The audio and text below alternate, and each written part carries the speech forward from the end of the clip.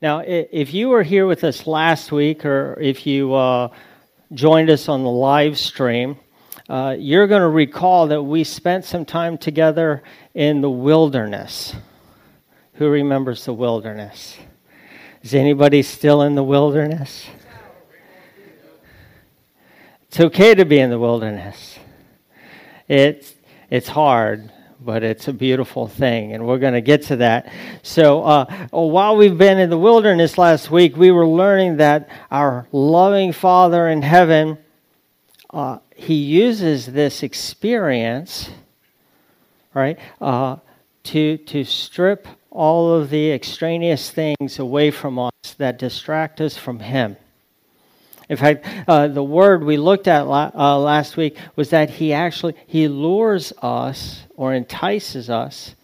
Some translations use the word woo. He literally woos us into the wilderness for the very purpose of speaking tenderly to our hearts. Right? His heart, His desire is to win us back to Himself. And in that process, He begins to tear down the idols that we have often unknowingly raised up in our lives. Right? These things that we're not even really aware that we did it, but they are consuming our time and our focus and our energy when it really belongs to Him. And He does this because, yes, He's a loving God, but He is a jealous God. He's a jealous husband, is what He calls Himself. We really don't think of Him in that way very often, but He is our husband, and He's jealous of our time and our focus and our attention. The passage that we looked at last week in Hosea, chapter 2, tells us that He intentionally leads us there because He wants us to understand that He is our life. Our life is in Him. Our breath is in Him. Our every fiber of our being. Our very existence is at His loving command. And in the midst of that wilderness experience, our Father, our husband, our Creator, He slowly, lovingly strips us bare of our presumptions and our upside-down perspectives. Because it's so subtle, but we begin to believe the lies that people speak into us, that we tell ourselves, that the world is constantly speaking into us. The world's realities that we accept blindly as truth. But they don't line up with God's truth. They're not His realities. And He needs us to find a way to let go of that and begin to realize and remember who He is. And just as importantly, who we are in Him. Because His ways are so much higher than our ways. His thoughts are above our thoughts. We can't even really comprehend what He sees, what He knows. We took a look at Yeshua's own personal experience, His 40 days and nights fasting in the wilderness. And that experience. And in the process, we discovered that this is really a work of grace. Grace that goes before us, that is proactive. It's poised to birth something new in our lives. It's always at work. But it's loving and it's compassionate and it's gentle. And in that in that moment, as we're led by the Ruach HaKodesh, by the Holy Spirit, we voluntarily choose to enter into the wilderness. We voluntarily begin to fast and pray. Because like we talked about last night, we're going into the wilderness whether we want to or not. Because God is a jealous God, and He is going to have His way in our lives, and either we're going to go kicking and screaming, or we're going to go willingly.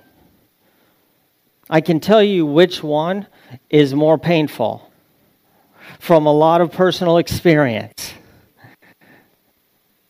But I've learned to go willingly, because it's a much better experience. It's a much better experience. And when we go voluntarily, it's so much easier to just open up ourselves to the work of the Holy Spirit. And the Ruach begins to go deep in our lives, and we get exposed and vulnerable, which can be kind of scary. But it's really not so scary when you're completely surrounded in His love. And the Lord begins to take our masks off and our false pretenses. And we're able to get really real and honest and transparent with ourselves and with God.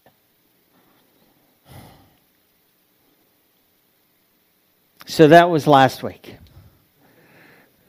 So who's ready to keep going? Oh, are you ready? I got one amen. All right.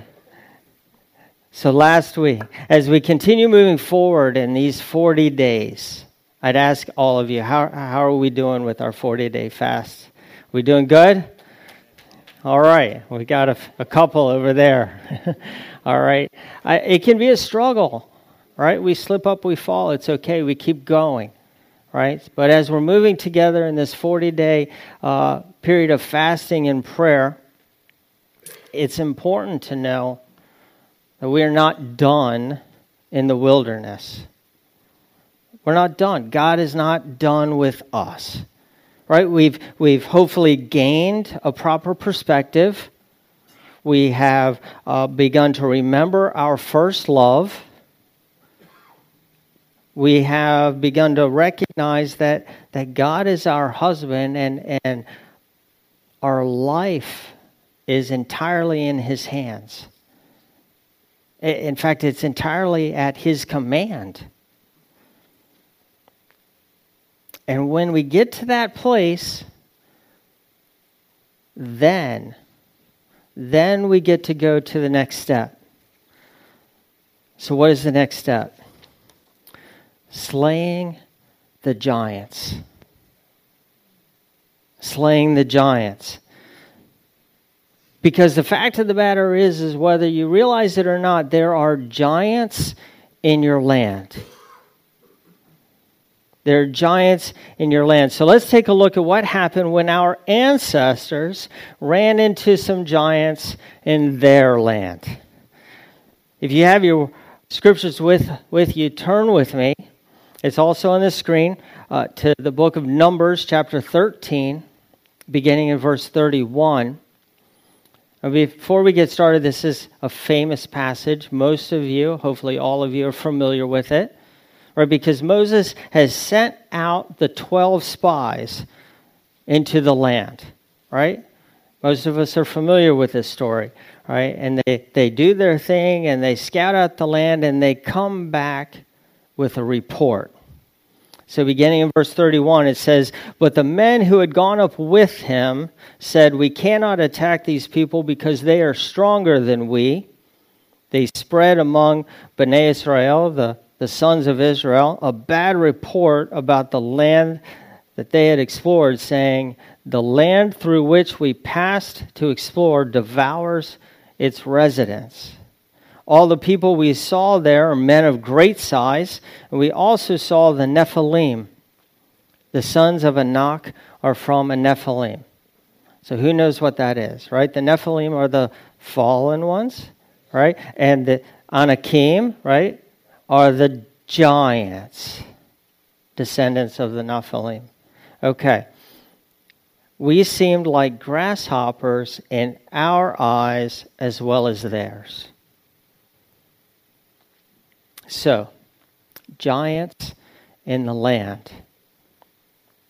Now, if you continue reading this story, you're going to discover two really important things. This event happened very, very shortly right after the Sinai event. Right? The Sinai event, right? This whole volcanic-like God's glory descending on the mountain, calls Moses up, right? Gives the law, like this huge, memorable thing, right? Unprecedented. And when that is done, they're supposed to journey and cross over into the Jordan and take the land, right? Like, bada bing, bada boom, right? 11 days. Like, that's what it should have been, right? So, but instead, they send the spies. They come back with this negative, terrible report.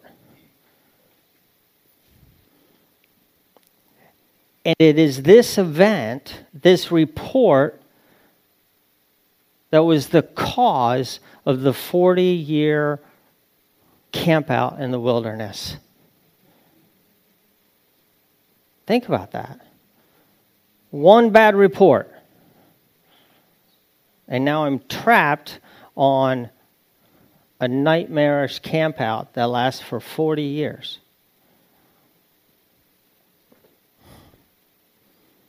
However, don't you love that word, however? Right? However, when God, or when the people heard that God was angry with them for their disbelief and for their rebellion, and that he was punishing them with this 40-year campout in the wilderness, they flipped out, right?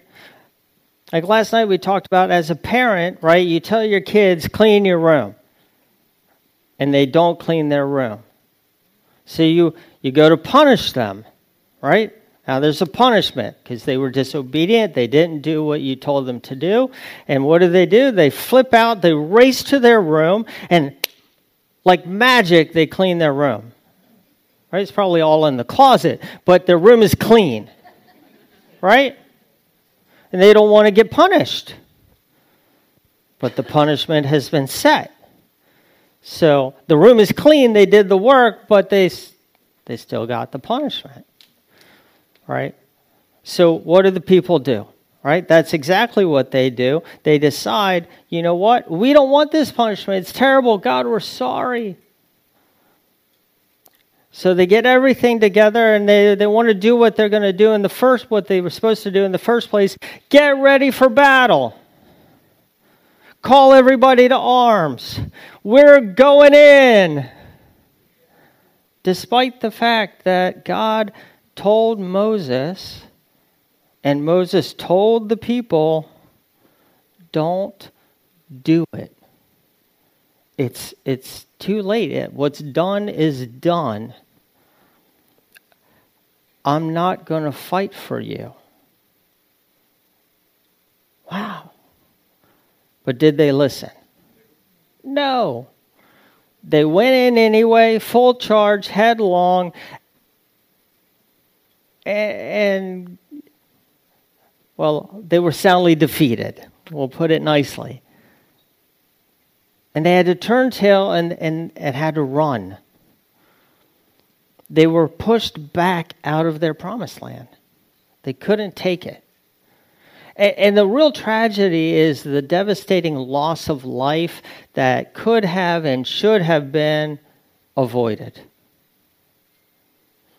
So the whole point of this part of the story is if you are trying to defeat the giants on your own, in your own will, in your own strength, and God is not fighting for you, you're going to lose. You're going to lose. And there is going to be devastating consequences. You're going to get hurt. The people around you are going to get hurt. It's a fact. The spies' negative report showed the Lord that the people were not ready.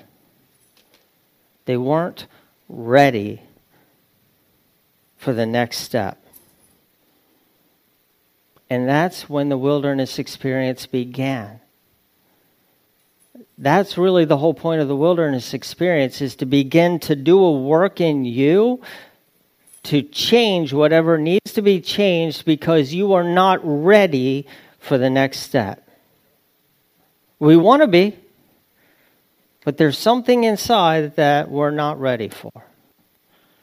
It keeps us from being able to walk into God's plan. But 40 years? Really? Like, you ground your kid for a week, right? 40 years. I'm 44. That's like my whole life, 40 years, right? I think some of you are like, not even quite 40 years old. For some of you, 40 years is a lifetime ago already. Or so far in the future, you think that 40 years old is ancient. 40 years.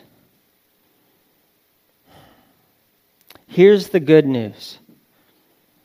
It's never a wasted 40 years. God always works everything out together for good. That's His promise. And if He's leading you into a wilderness experience, it's with intention, and His intentions are always for us, never against us. And we need to remember that. Turn with me briefly to Deuteronomy chapter 2, verse 2. It says, "And Adonai spoke to me," this is Moses, "Adonai spoke to me, saying, you have gone around this hill country," some translations say mountain, "but you have gone around this hill country long enough, turn to the north." All right, so the first thing I want to point out about this scripture is it is God and God alone who gets to decide when and how you're going to move in the middle of your wilderness experience. And it is God and God alone that determines when you're ready to step out of that wilderness experience and into the next. But when He decides, He will give you a clear direction. Clear direction, not something vague, not a maybe or an if. You're going to know. You're going to know that you know that you know that you know. Turn this way, turn that way. Whatever it looks like, but you're going to know. The spiritual headships in your life, your mentors and your accountability partners and the people that are raising you up in discipleship, whatever it is, the people that you've put yourself under, they're going to be able to confirm it and affirm it. So you're not just wandering aimlessly, right? You're going to know. And suddenly, this holding pattern that you have felt trapped in for what seems like forever is going to lift. It's going to lift. And the circumstances in your life are suddenly going to shift, often very suddenly and dramatically. And it's going to be like, wow, there has been a change in the force. Right? It's the winds of change blow, and you're just like, this release happens. Now, the bulk of this entire passage It is all laid out in Deuteronomy chapter 2 and chapter 3. It's a very long passage. So I encourage you, because we're not going to read it today, but I'm going to encourage you, challenge you, to read it for yourself. I like to read Scripture, so I know that you guys actually are reading it and seeing it and listening to it. When I'm challenging you to go read it for yourself, though, the vast majority of you never will. So I'm laying on a little extra Jewish guilt so that you actually will. It's important for you to read this. But it's summed up like this. God directs his people, go here, but not there. Right? Head this way, but avoid those places. Maintain peace with these people, but head to this region and wipe out every living being and creature in the entire kingdom. What? Every living thing. Every living thing. If it breathes, kill it. You've got to be kidding me. Nope. That doesn't sound like our loving, gracious God, does it? How could that possibly be? Well, there is a reason.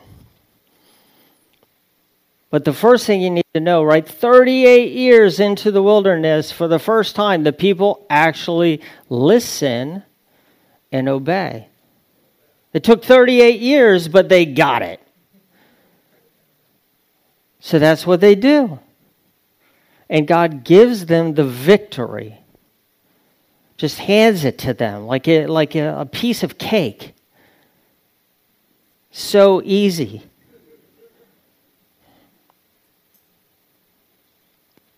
When you read this passage, because you're all going to read the passage, right? You're going to discover that these are not random kingdoms full of random people. But they were lands inhabited by giants. Wow.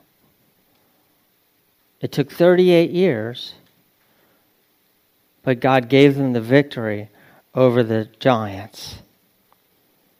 What I want you to understand from this is that during your own personal wilderness experience, God wants to destroy some giants in your lives.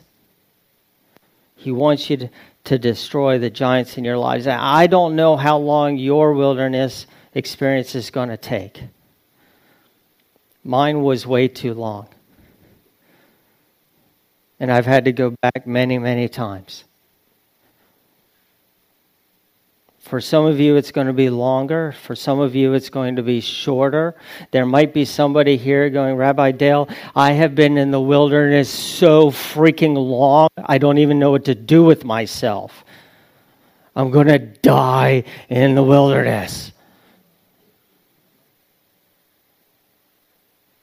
For some of you, it might have just begun with this 40-day fast.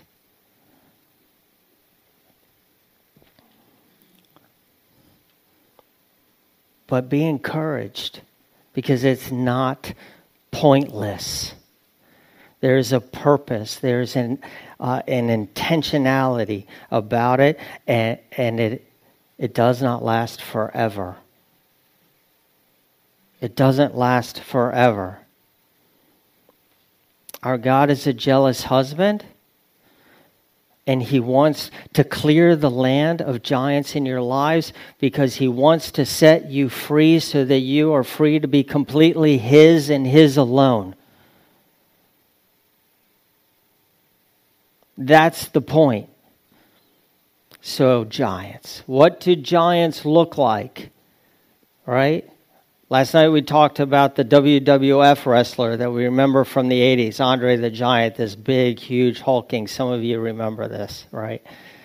The young people are too young for that. But what do giants look like? Well, giants are areas in our faith walk that we are seemingly unable to overcome.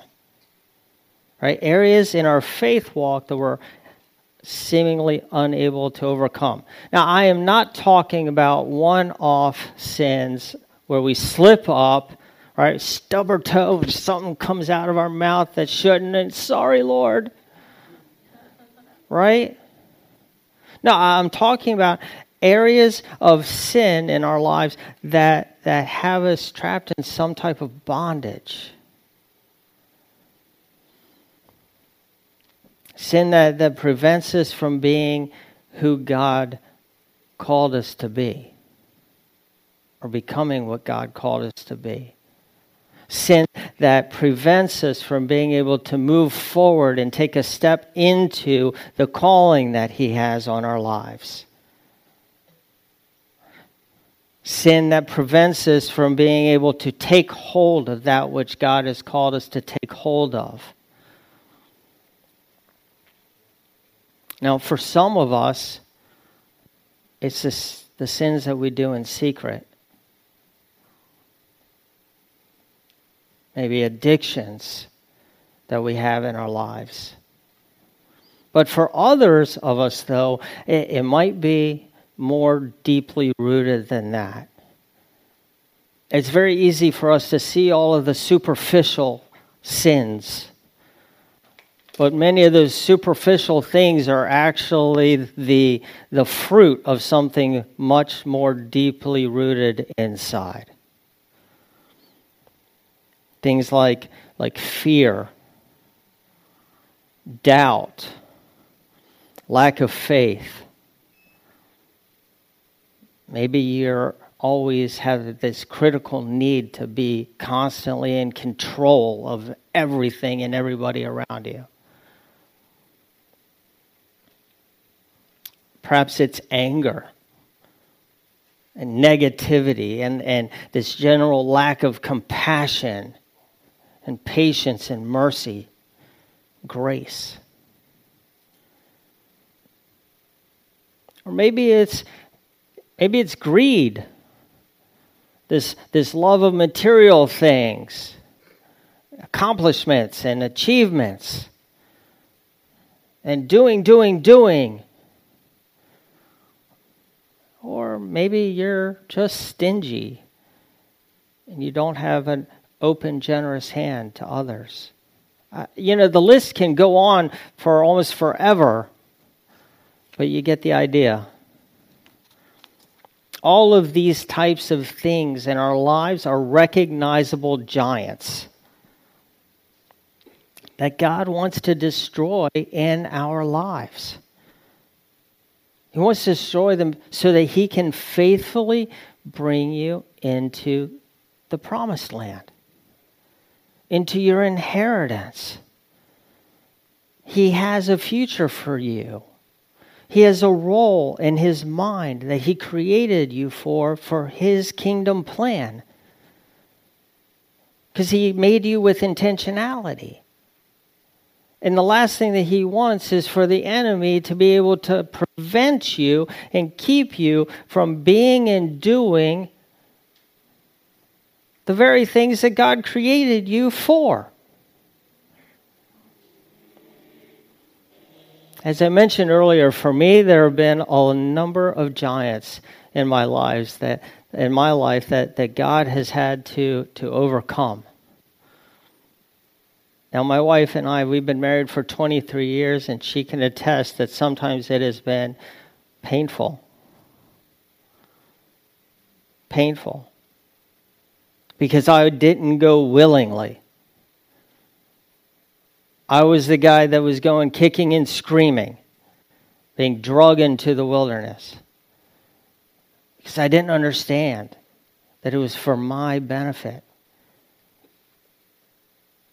I didn't understand that it was having consequences on my marriage and on my family. And if I would have been willing to just let go and surrender, it would have been a whole different situation.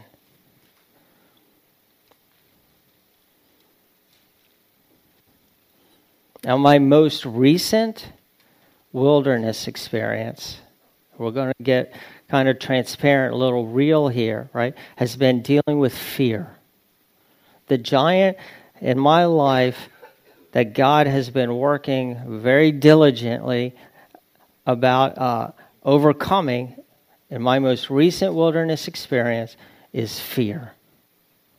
Fear of failure, fear of not being enough, not having enough, fear of rejection, fear of all kinds of things, fear of lack or loss. It is absolutely mind-boggling how much the devil uses fear, how much the enemy uses fear to paralyze us. You know, in the Word of God, do not fear, or something very similar to that, appears 365 times. One for every day of the whole year. Now, if God will go out of His way to make that show up in His Word 365 times, that should be a really good indicator that that is a major tool of the enemy. That is a big giant. But God wants to destroy it in your life. But here's the real deal. Giants are not slain in our own will and our own strength. Even if we fill our head with 365 verses, and we go in front of that giant with 365 stones for our proverbial sling, if we're doing it in our own will and our own strength, because the verses are here and they're not here, you're going to get your butt kicked. Because there's no power in just head knowledge. It needs to be here. Deep inside, it has to be part of you. You have to know it. You have to believe it.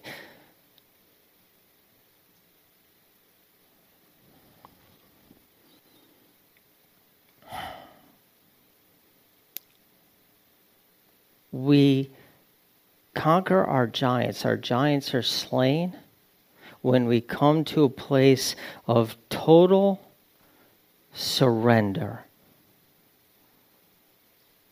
When we find ourselves in a place where we are completely broken before our loving God, our husband, and we cry out to Him and say, God, I can't do this on my own. I've been going around this mountain for 40 years. I can't do it anymore. And then God goes, oh, you're finally getting it. And He begins to roll up His sleeves. And He gets to work. And He goes, I got this. That's when you find victory. It's the only place you're ever going to find victory. And He does it because He loves us. We are His cherished bride, and He wants you to be completely free so that you can be completely His, with nobody else in the room. Right? Nobody else in the room. Only Him and you.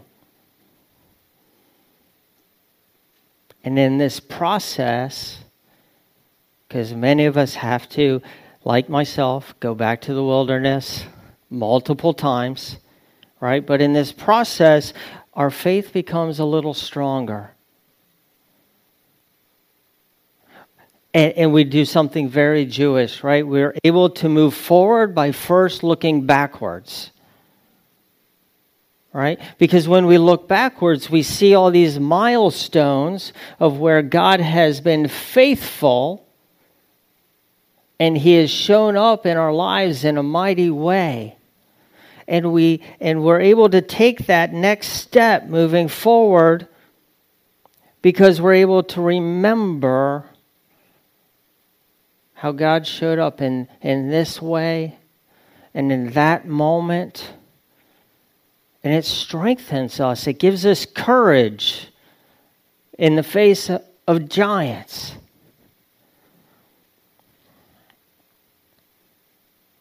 So as a body, as we continue in this time of fasting and prayer, and we're leading up to and preparing for the high holy days, I want to challenge you. If you have not done it, it's time to get before the Lord. Like in a really, really real way.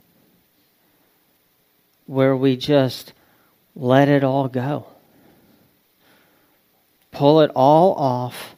All the pretenses, all the masks, all the whatever it is that's in the way, and get vulnerable with God.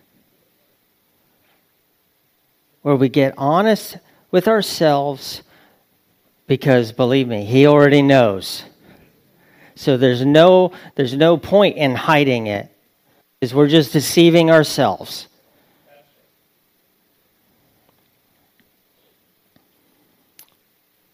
Come to a place of complete surrender. Allow yourself to become broken so that the Ruach can begin to move in grace. I'm going to ask the praise and worship team to come back up, and we're going to do something today that we haven't done in this congregation in a long time. And we're going to open up some time for personal prayer and ministry. Now, I understand there's going to be some of you there, you're like, I just want this to be between me and God, and you're comfortable in your seat, and that's fine. And if you even want to come up here and it's just between you and God, that's fine. But I'm going to ask a few of us, right, to be available to pray with you if you want it. Right? So, are you able to do it today, Era, or not yet? You're still holding off? Okay. Well, I'm going to ask Jackie, my mother-in-law, to be available. And Ron, is Ron in the house? Okay, Ron and his wife, Nancy. And yes, Billy and Wendy would be great, right? If they're willing and able. All right, awesome. So whether you're on the back walls or the side or one or two of you up here, that's great. I'm going to be available. I want to open this up. Because this is an opportunity to engage with what God is doing in your hearts. Because it's time to destroy the giants in your land.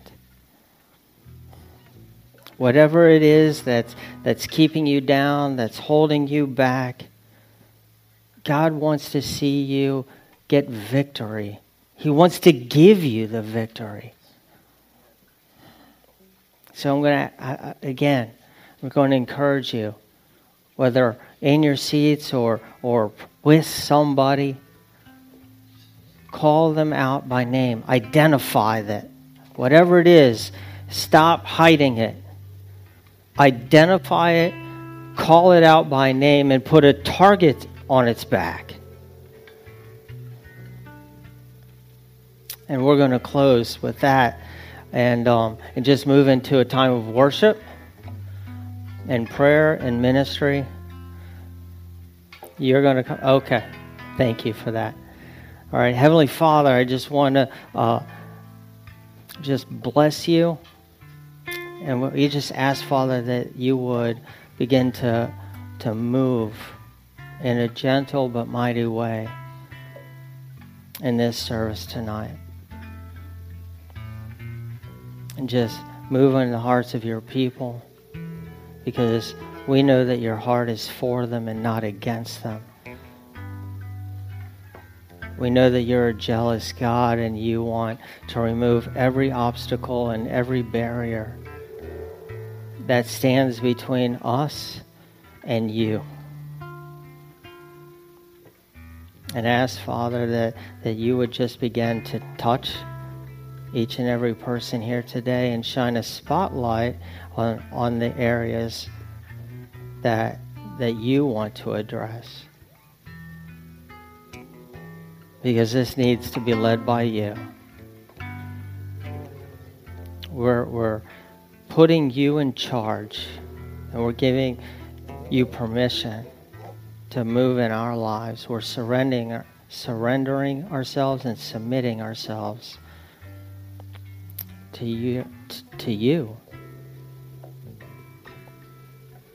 We thank you, Father, in Yeshua's name. Amen.